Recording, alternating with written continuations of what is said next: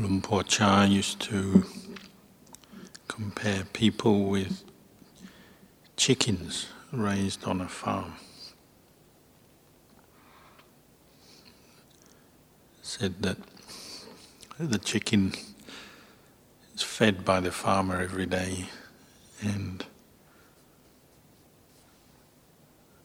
assumes wrongly that the farmer loves the chicken. Every day the farmer feeds the chicken, then picks it up, weighs it to see if it's fat enough to slaughter yet. While the farmer's picking up the chicken to weigh it, the chicken thinks the farmer really loves it, keeps giving it food. The chicken is in a state of blissful ignorance. He said people are the same. The farmer is like the Lord of Death, and people live their lives obsessed with sense impressions, indulging their desires, their likes and dislikes, thinking everything is fine, like the chicken, and don't realize that the Lord of Death is just around the corner. So they get caught out, surprised when death takes them, and they're not ready for it.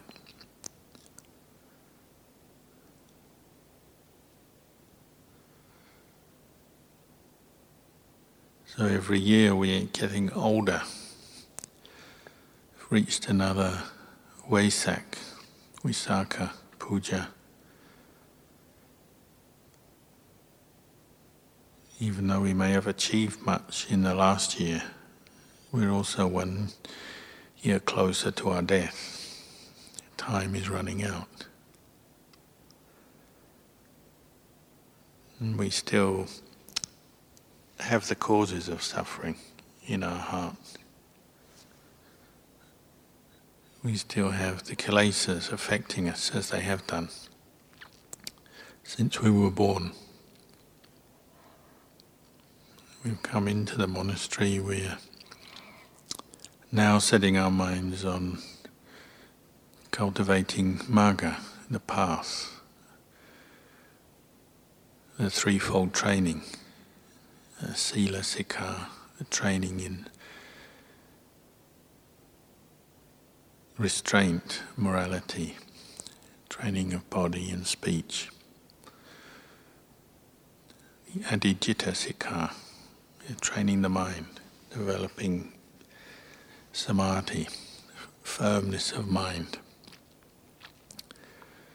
Panya sikha, training in wisdom, investigating the truth. Development of sila is something that bears fruit with the arising of samadhi and supports it. Samadhi bears fruit with the arising of wisdom, panya. This is training in the path.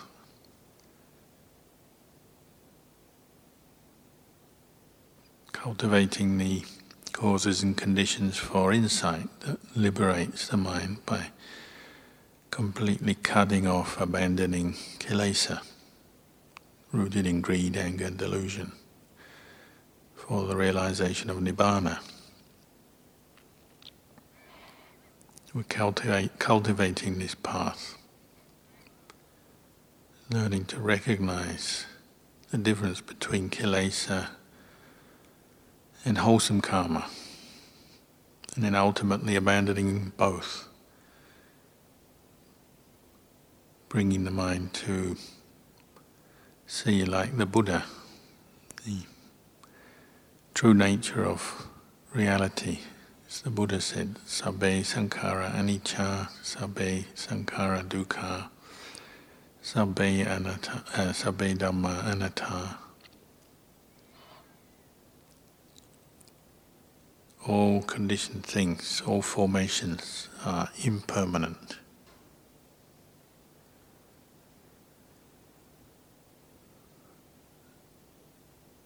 And dukkha, and not self. Ultimately, the Buddha came to see the lack of self in all phenomena. Rupa Dhamma, physical phenomena, Nama Dhamma, mental phenomena.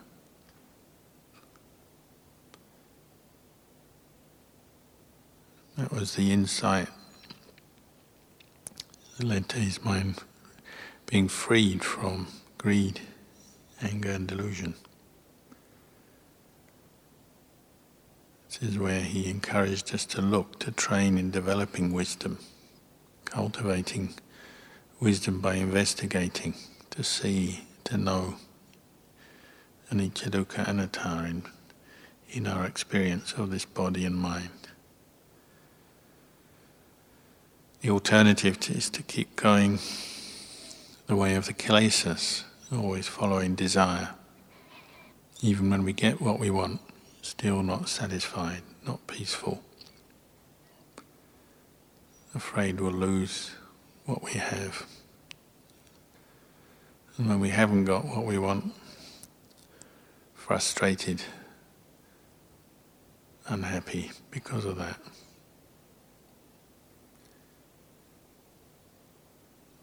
Even the Buddha was subject to the kilesas. He saw not only for one life, but for many innumerable lifetimes. Being born and dying, still experiencing the effects of greed, anger, delusion on his mind. So I no doubt that wasn't the way to the end of suffering, by following greed, anger, delusion. There must be another way, the way of non-greed, non-anger, non-delusion.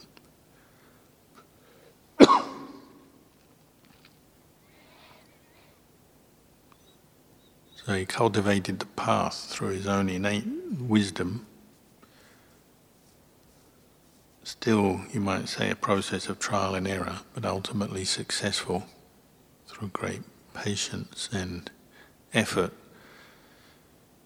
not giving up. Finally did liberate his mind from kilesa, and then was able to teach this path, this way back to us out of compassion. They compared it to like a river. If we're a log on the river flowing towards the sea, which is Nibbana, if we don't indulge in either kama sukkhali kanu yoga on one side, indulgence in sense impressions, sense pleasure, or attakilamatthana yoga on the other side, the other bank, indulge in self-harm, self-mortification. If we indulge in neither of these two extremes, then we keep flowing along this river, sooner or later we're bound to reach Nibbana. And this is the way of Magga, the way of the path, centered in mindfulness, right mindfulness and right view. And this is our aim now, is to cultivate that repeatedly, to go against our previous tendencies of falling into states of greed, anger and delusion. So it's a process of waking up to the truth. It's a process of gradual awakening of the mind, pulling it out of its former habits, cycles of suffering. They call it the kilesa vata, feeds kama vata, feeds vibhaka vata. Mental defilements feed the making of karma, feed the results of karma, which lead to the making of more karma as more defilements are conditioned. It's a cycle that we're stuck into. And now we're waking up through developing the path to see this process by looking more closely at our own minds, what's going on. Not simply giving in to every mood and every desire, every thought, every opinion like we used to. Now we're cultivating the path, Sila, Samadhi, Panya, which means sometimes we question our own thoughts and views, question our own behavior, habit patterns to see whether they're in line with the arising of mindfulness and wisdom or just leading to more delusion, more ignorance, shutting the mind down, darkening it. Just because we've ordained as monks doesn't yet mean our mind is the mind of a monk.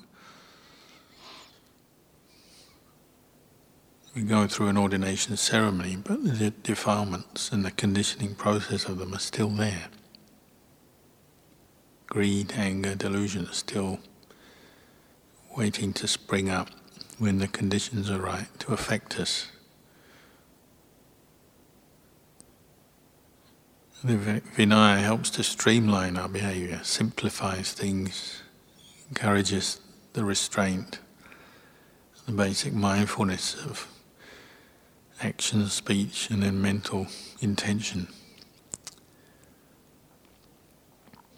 But it's something we have to put effort into learning and then practicing with until it becomes more normal for us to behave in accordance with the Vinaya. We're more at ease with the Vinaya. First it's frustrating and requires effort because it's not our natural way. What we're used to is the way of the defilements.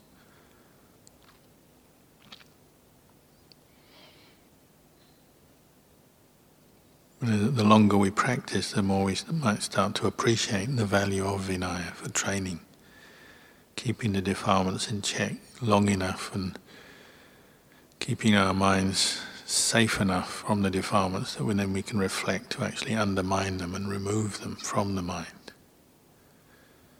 But we have to be vigilant, because even though the Vinaya is a very complete, all-round training system, it's still, you might say, working on the outside. We still have the roots of suffering inside, internally. You can keep the rules, but states of greed, anger, delusion still arise. The Buddha reminded us every time we fall into a mental state with ignorance, with delusion, conditioning, craving and attachment, this is like fresh birth. Wherever there's craving, attachment, this stimulates becoming. It's where karma is made, becoming. It's the final cause for more birth.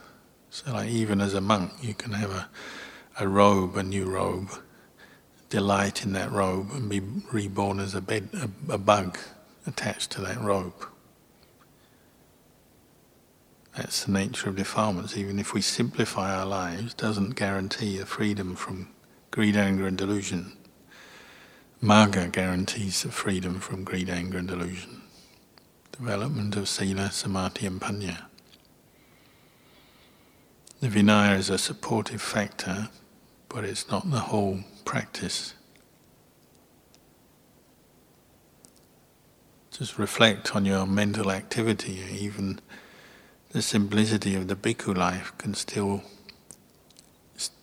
be the grounds for attachment to arise. We can attach to a kuti, attach to a robe, attach to our alms food. Even though it's simple, living like this, eating one meal a day, you eat in a bowl, put it all in together. By the standards of the world, that's very ascetic already. But still it can become a basis for greed. We can still be attaching to the food, stimulates us, excites us. We yearn for it, especially when we're hungry or tired. In the lay life you don't see this very much, because you just eat when you want, the kind of food you want. You arrange your house, your home how you want. As a bhikkhu, we're starting to frustrate those desires, but they're still there. It's not like they just disappear once you come into the robes. But the simplicity of the life allows you maybe to see more clearly when defilements come up, especially when they form around very ordinary things. Sometimes it's just laughable, isn't it, when you get so much greed forming around very simple requisites. Maybe you have a new requisite and someone touches it or moves it, already can go into rage. Why are they touching my requisite? Moving my torch or my robe? Such a simple little mistake, or someone's careless, and yet such rage can arise. Or such greed can arise, just wanting something that you haven't got, that you think you might be able to get, some requisite. The simplicity of the lifestyle helps us to see defilement at work, so we can study it, see how it conditions suffering.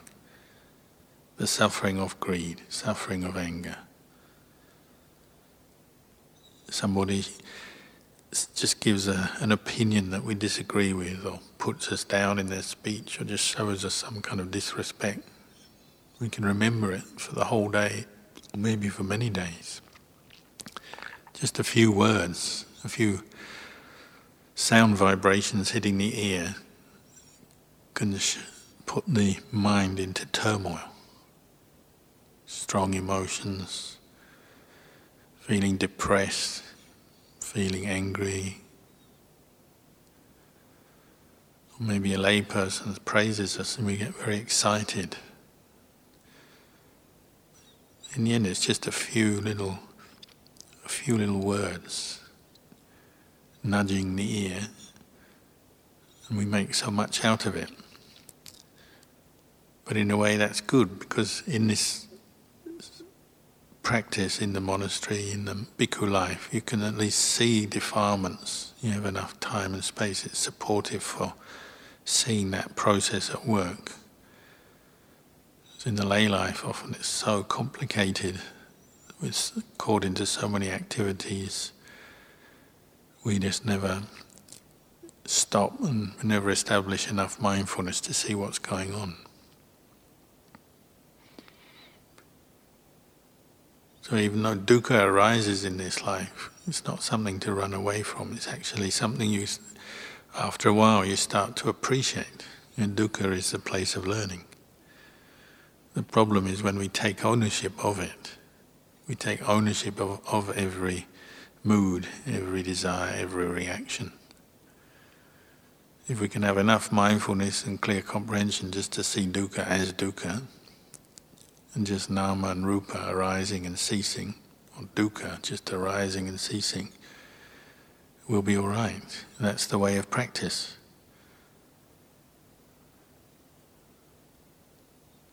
Once we start reflecting like this and letting go, then even when fresh dukkha arises and it arises, you maybe can't let go of it yet, but you know from previous experience it must be that you're just holding on. And you start to trust in that insight. So you keep looking for where you're holding on rather than just blaming somebody or indulging in the mood.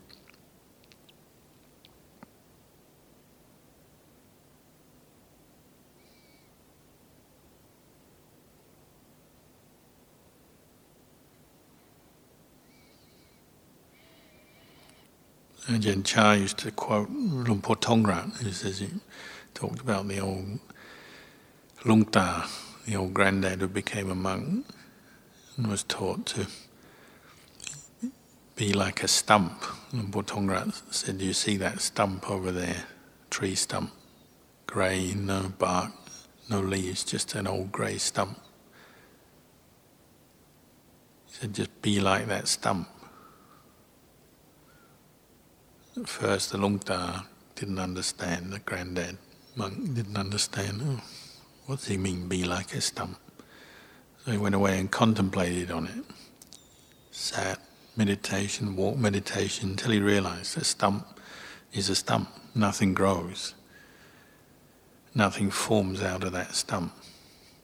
So your experience of the worldly dhammas, the pleasure and pain, the happiness and sadness, you just let it be like a stump.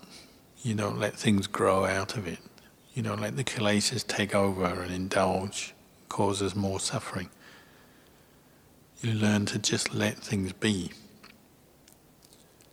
So it doesn't matter if anger arises, if you have mindfulness, you just let it be. So of course it passes away again.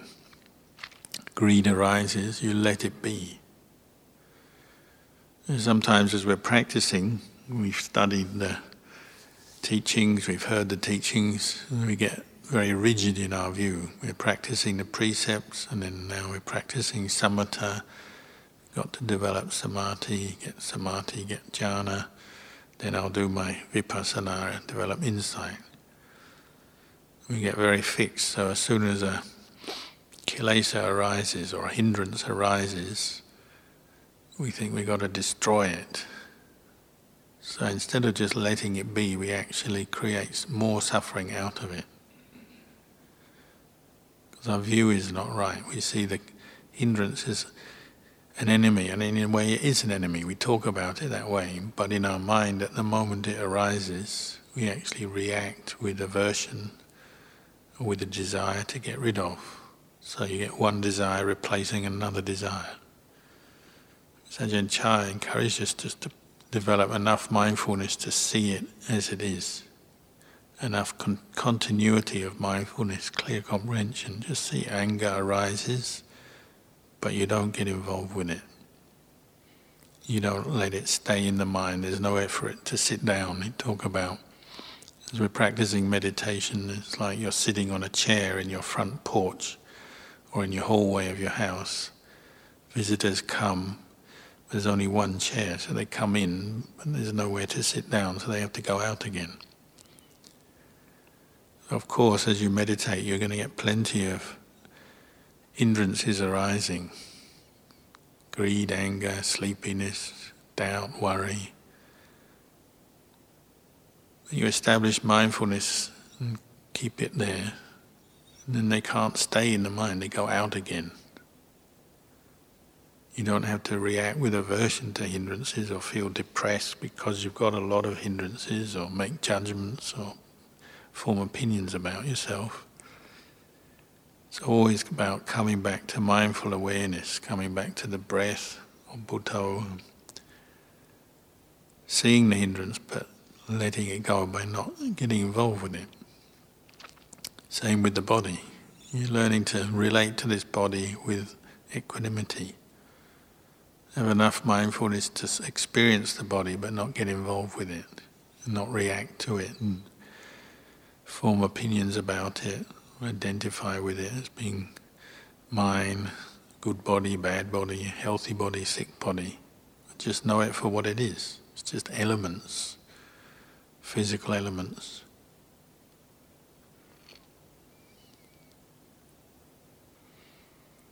So Luang Por Chah said, whether you're practicing samatha or vipassana, it's the same mind you're working with, and you're learning to put things down. Not get involved with them, not pick things up.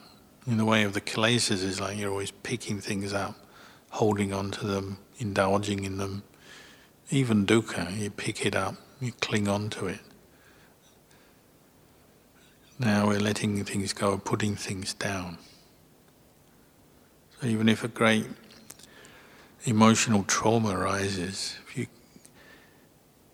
try hard enough to establish mindfulness, even that, just let it be there and let it go without getting involved with it. It's just that much. It's just a very strong emotional state. But it arises and it ceases. Pain in the body, feelings of tiredness, anxiety, worry, whatever. You keep returning to the place of mindfulness, bringing it up, establishing mindfulness, and you're not getting involved with things. It's just what they are, and you carry on with your practice.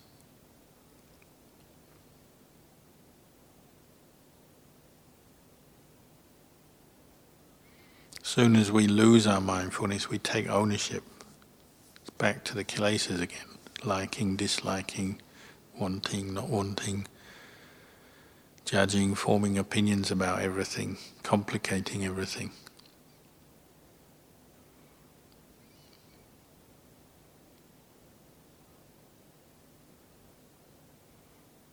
Really, if you think about it, living in a monastery, living this lifestyle, there's really not a lot to create suffering about.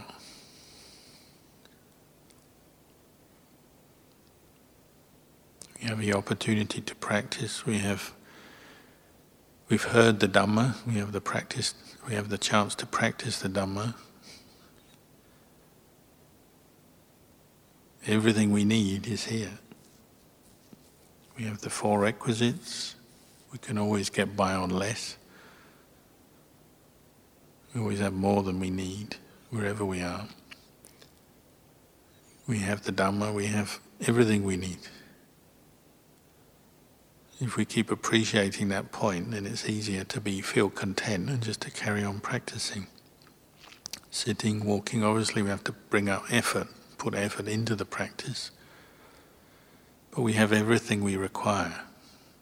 We have our intelligence, we have our bodies and minds right here. All the people who have realized the Dhamma, men, women, monks, nuns, even lay people since the time of the Buddha, they're just the same as us. They are the human beings with the body and mind just like us.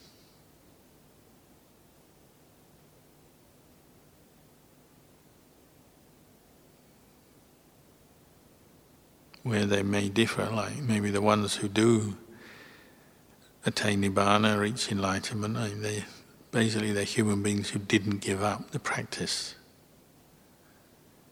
Everyone strays, everyone takes a few wrong turns, but ultimately they didn't give up, they just kept going. And it might be a bit like, say, when you say you were travelling across the ocean in a boat and your boat capsizes or sinks and you're suddenly stranded in the ocean. If you can't see the shore, then at first it's quite overwhelming. It almost seems hopeless. But if you keep swimming, like the Bodhisattva, you keep swimming, sooner or later you might get a glimpse of land. It's still a long way away, but once you've had the glimpse of land, then you get enough encouragement just to keep swimming, because you know there's land there. It's like someone who's had a glimpse of Nibbana, have a glimpse of insight into impermanence. You see, this body and mind that I've been attaching to for so long, it really isn't anything substantial. It's just an idea that I had in my mind, a delusion. Once you've seen the impermanence of your khandhas, then you also see not self. There's not a self in this. It's an experience of liberation. So if you've had a little taste of that, the liberating insight, the mind starts to appreciate what they mean by emptiness. The mind that is free from self, free from grasping, clinging in the idea of self. It's like seeing the land when you're caught in the middle of the ocean. It gives you enough energy, enough inspiration to keep swimming even if you're tired. At first, the practice is a bit like treading water in the ocean. Not quite sure where to go and what to do. If you keep practicing, it's like you keep swimming, well, sooner or later you get a glimpse of dry land. Then all you have to do is just keep going, homing in on, without much doubt. All of us can achieve that. You just keep practicing, using the teachings as your vehicle, as your guidance, and you reflect on your own experience. Anyone can see a thought arising, passing away, experience a feeling of pain in your legs or your back as you're sitting meditation, arise, pass away. Anyone can do that and start investigating, seeing the truth. And little by little the defilements start to fade out, become lessened. They might keep returning, but you know what to do with them. You keep reflecting on their impermanence, watching them rather than getting involved with them.